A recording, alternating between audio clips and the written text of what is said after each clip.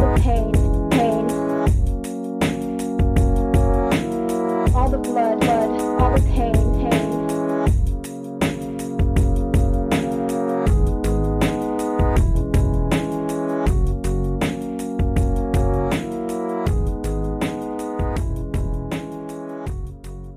Hi, Crime Salad listeners. We're your hosts, Ashley and Ricky, and we're here today with another true crime episode that we both researched, put together, and hosted just for you in the form of a crime salad.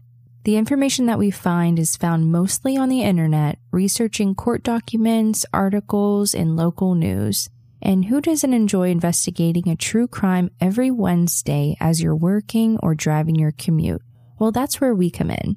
And if you would like to help support Crime Salad, share our podcast with a friend and give us a 5-star review on Apple Podcast or any platform you listen to podcasts on. This week's episode is about a recent case which happened in Manitoba, Canada. So recent that Canadian police are still trying to hunt down 2 young individuals who are wanted for murder, whose names are Cam McLeod, 19, and Briar Schmijelski, 18. Along the hunt for these killers, police are following what seems to be a trail of staged evidence. The 2 look to be pretty normal guys, but it just so happens that they are wanted for 3 murders, happening only miles apart from each other. It starts off with an adorable couple who are on an exciting road trip, planning to tour Canada's national parks together. It was the evening of July 13th, as they were driving a soft blue 1986 Chevy van. They briefly stopped at a gas station to fill up on gas and stock up on a few snacks.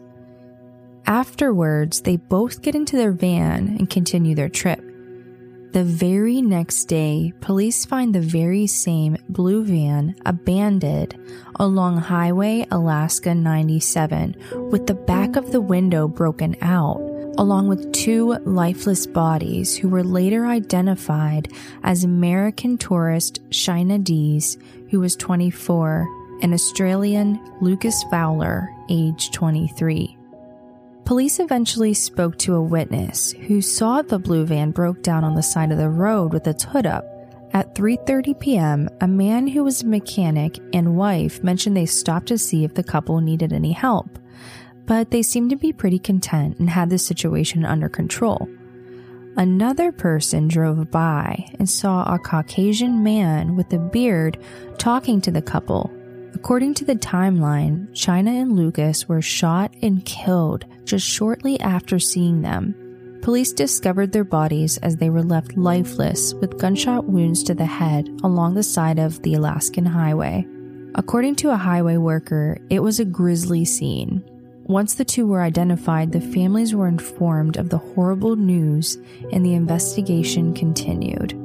Police who were investigating were hoping someone who drove by had a dash cam or something that would help identify who was with the couple or if any other witness saw anything else. Although authorities did manage to release a sketch of a man who was seen speaking with one of the tourists on Highway 97. During this time, there were 2 young men who were reported missing. The 2 friends, Cam and Briar, were last seen driving a red truck traveling to Yukon for work. On July 18th, someone noticed a truck matching this description at the Kazar Mountain Jade, a small convenience store. When police pulled the surveillance, they confirmed that these are the missing guys, but they didn't seem to be in any trouble at all. The store clerk said they just stopped in for a free cup of coffee. This is something the store offers for free to help drivers stay safe on the road. So I feel like they would almost have to be up to something, because if they were really innocent, wouldn't they just check in with their family and avoid all of this missing person stuff? Well, someone reported them missing, so obviously they were avoiding their calls. Yeah, I think so too. Well, this is where the story takes an interesting turn. 4 days go by after the couple was killed along the highway. Police came across something very strange. Near the community of Dease Lake, police received a call about a vehicle that was on fire. When they approach the scene, they see the abandoned red Dodge pickup truck outfitted with a camper that was completely engulfed in flames. Once the fire was out, it showed no evidence that someone was inside. Soon after, police realized this was the same truck the two missing young men, Cam and Briar, drove to Yukon with. So my first instincts here are they must be in some sort of trouble. Why else would their truck be set on fire, abandoned, and if they were there, not even reported to the police?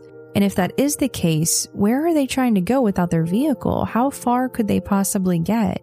A lot of things just aren't making any sense here. If they were in trouble, wouldn't they have at least contacted a friend or a family member? We know their family has been trying to get a hold of them. So what if they are on the run? They could have witnessed something awful and they're just too scared to tell someone. Or worse, they could be involved in the murder of the two tourists.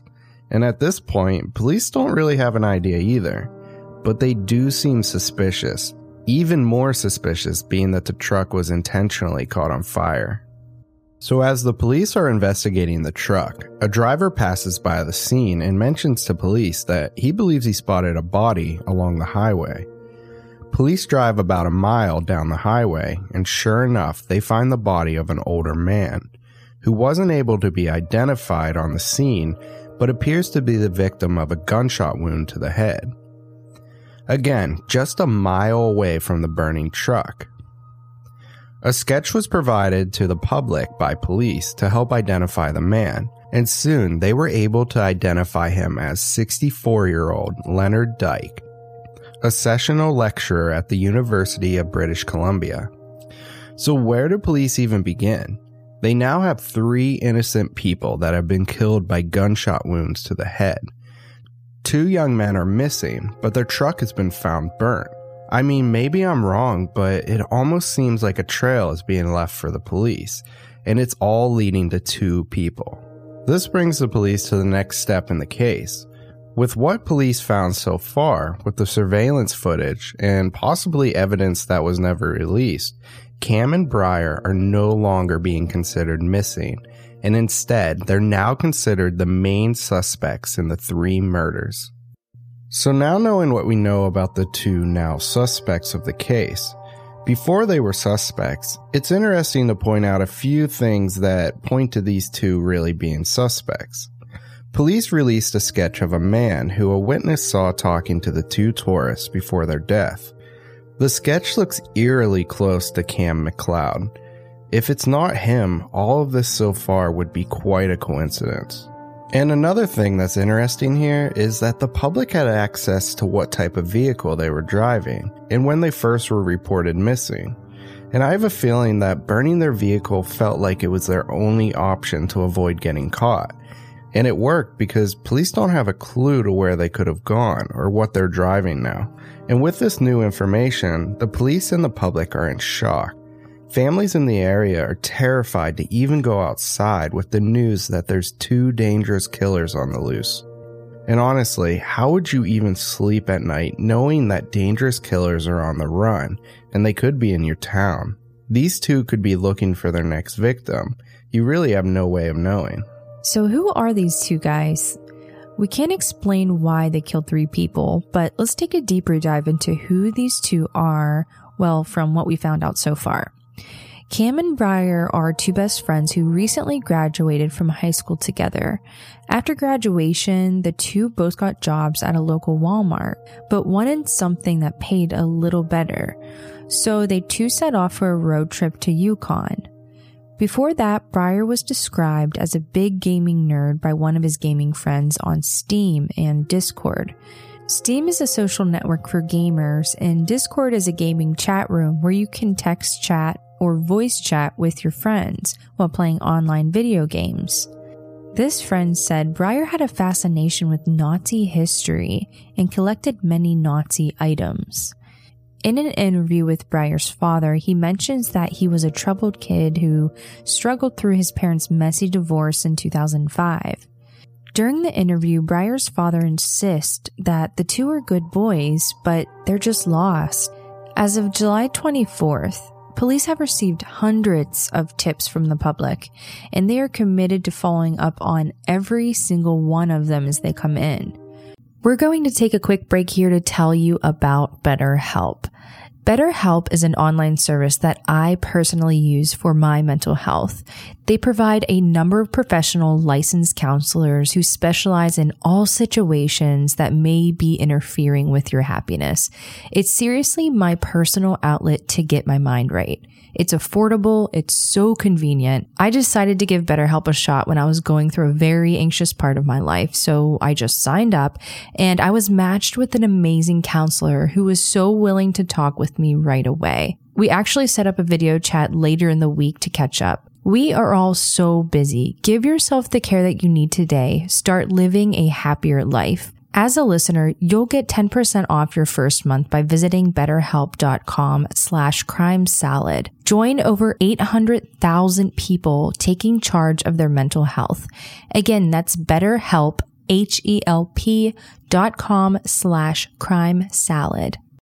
Throughout the search, the two guys are spotted in numerous locations in the surrounding area, and it kind of seems like a game of cat and mouse.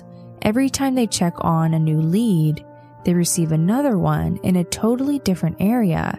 It's like they're always one step ahead of the police. In the town called Cold Lake, there was a helpful resident willing to help the boys as they were stuck on a road. She later told police they were driving a 2011 Toyota RAV4. But at this time, no one in the community reported a RAV4 missing or stolen. So this didn't really raise any red flags. And then, while in Split Lake, Manitoba, police say they actually stopped Briar and Cam as part of a routine alcohol checkpoint. When cops didn't find anything, they let the pair drive away. This was the result of a huge hole in communication across regions. Police responded after making this realization with the following statement. We weren't aware of the status of them being wanted. Apparently, after they came to our community, that's when they sent out the wanted status. So they had these guys right at their fingertips. Soon after this, police find another burned out vehicle, and this time it was confirmed to be the RAV4 the two were reported driving. So again, once the police were hot on their trail, they decided to ditch the vehicle and start over. Again, leaving police clueless to their whereabouts.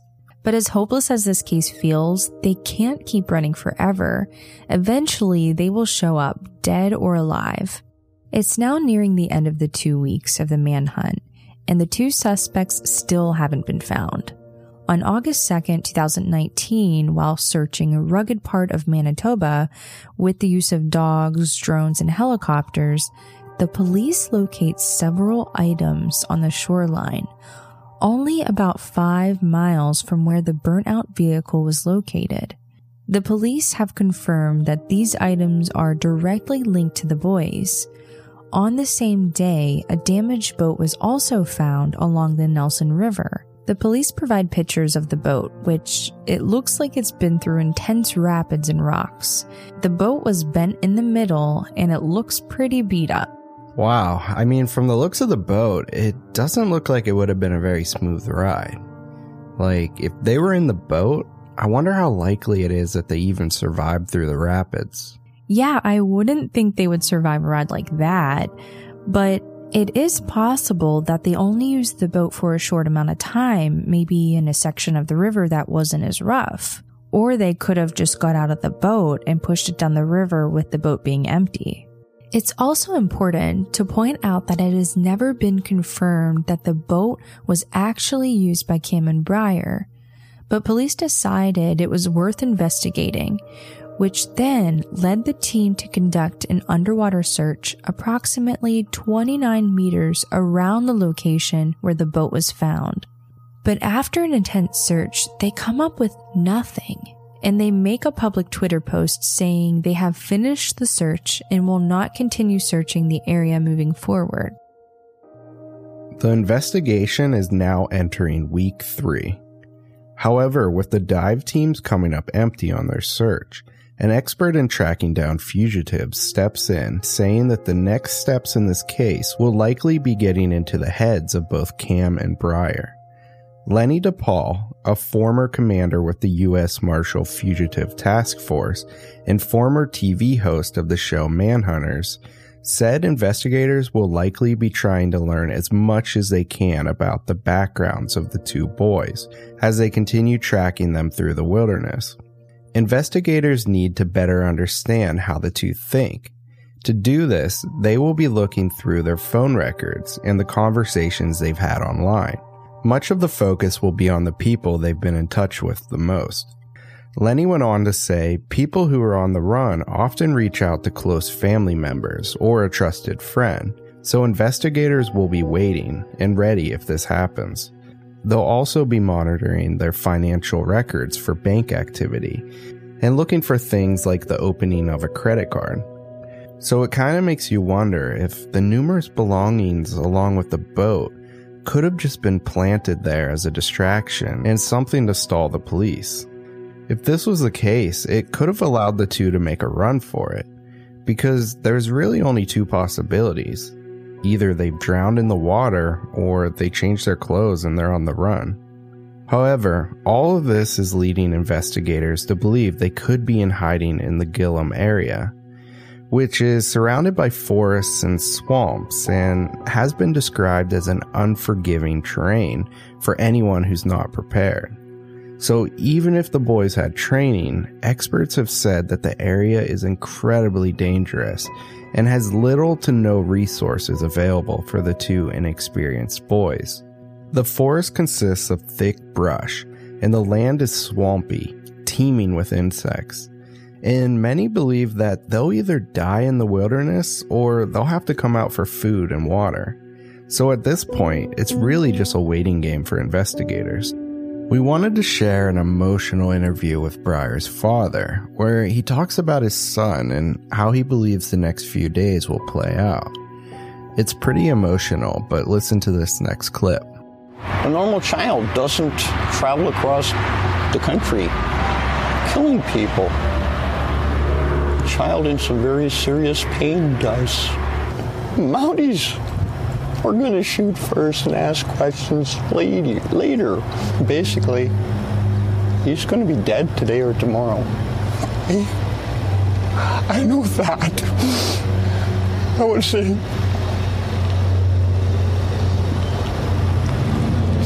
rest in peace, Briar. I love you. I'm so sorry all this had to happen. I'm so sorry that I couldn't rescue you. There's also another part of this interview that we didn't include, where his father recalled when his son bought a nice black suit with his second paycheck from Walmart. He said that he now realizes that this was his funeral suit. Sometimes it's hard to process emotions, when you're reading things through articles. But when you listen to a father speak about his son, it really puts it into another perspective. The whole thing is haunting.